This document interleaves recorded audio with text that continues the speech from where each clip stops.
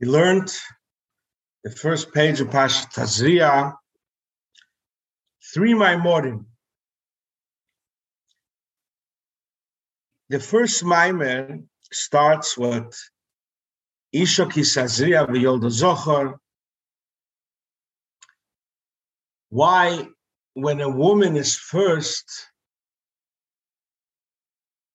is there a male, and when a man is first, is there a female? And the Alter Rebbe explains it biologically how it works. And the word is, there's his scholarless. Even though a zochar is chesed and a nekeva is gvura, but there is in a zochar gvura shebechesed. And since a isha is gvura, if he's first, so his gvura becomes an isha, and there's chesed in the isha. So if the chesed is first, it's a zochar.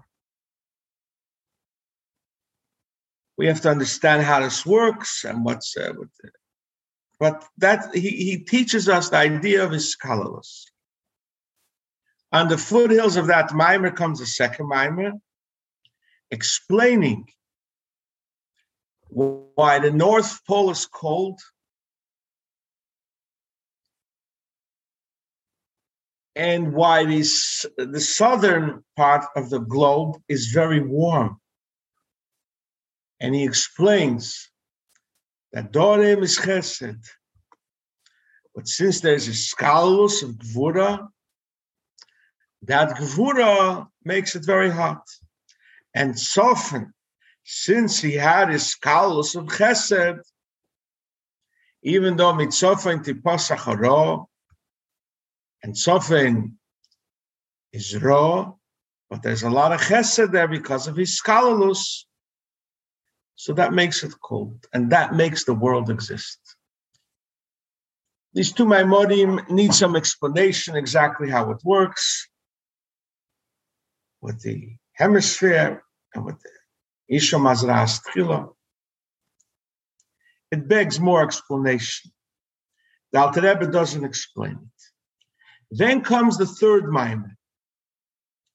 The third Maimer is a very, very important Yesodistic Maimer. The Maimer explains a posuk. Says Tosis v'sogel akora b'kibbutz bonel l'secha b'simcha. How could an akora be happy with her kids? If she's an akora, she doesn't have kids. This comes the explanation. What does it mean by avodah? Isha ki Tazria tchila v'yolda zochar. What does it mean in Avodas Hashem? Because Klal Yisrael is the Eibishter's wife. So when Isha ki Tazria, when we work hard to be me'er aviyah to the Eibishter, we have boys. Boys means an av of a yira, a total bittul to the Eibishter. Even though by being nichol in the Eibishter you will cease to exist, you don't care. You want the Eibishter. You're not thinking about yourself at all. Then there's V'yolda Nekeva. If you didn't initiate the Ava to the Eibishter,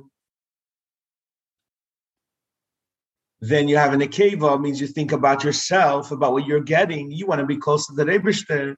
So you'd rather have Gan Eden where you could enjoy, rather than being nichla and atzmos mahos, where you cease to exist. So this is pshat akora. Akora doesn't mean that she can't have any kids, but she can't have any boys. Since she has simcha shel mitzvah, just it's given by the Eibishter simcha, and even though al pi maimer kavamida, it should be since you didn't initiate the Ava. So you should have an Akeva, but since you have Simcha when you have a mitzvah, you're excited to do a mitzvah. That breaks all barriers, and you get the Akoras happy with the body. Schorim b'simcha. The Rebbe finishes the Maimer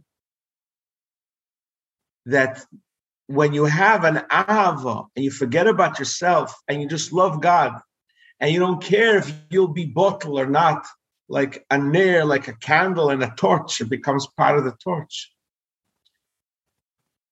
Then you will never fall. If you're self-conscious, you'll fall. But if not, the pasuk says you will not serve your enemies, you will not fall, because you forget about yourself and you just think about the Eibishter, about being connected to him. If that's your only goal, you cannot fall. Amazing mind. Yesher koyach, everybody.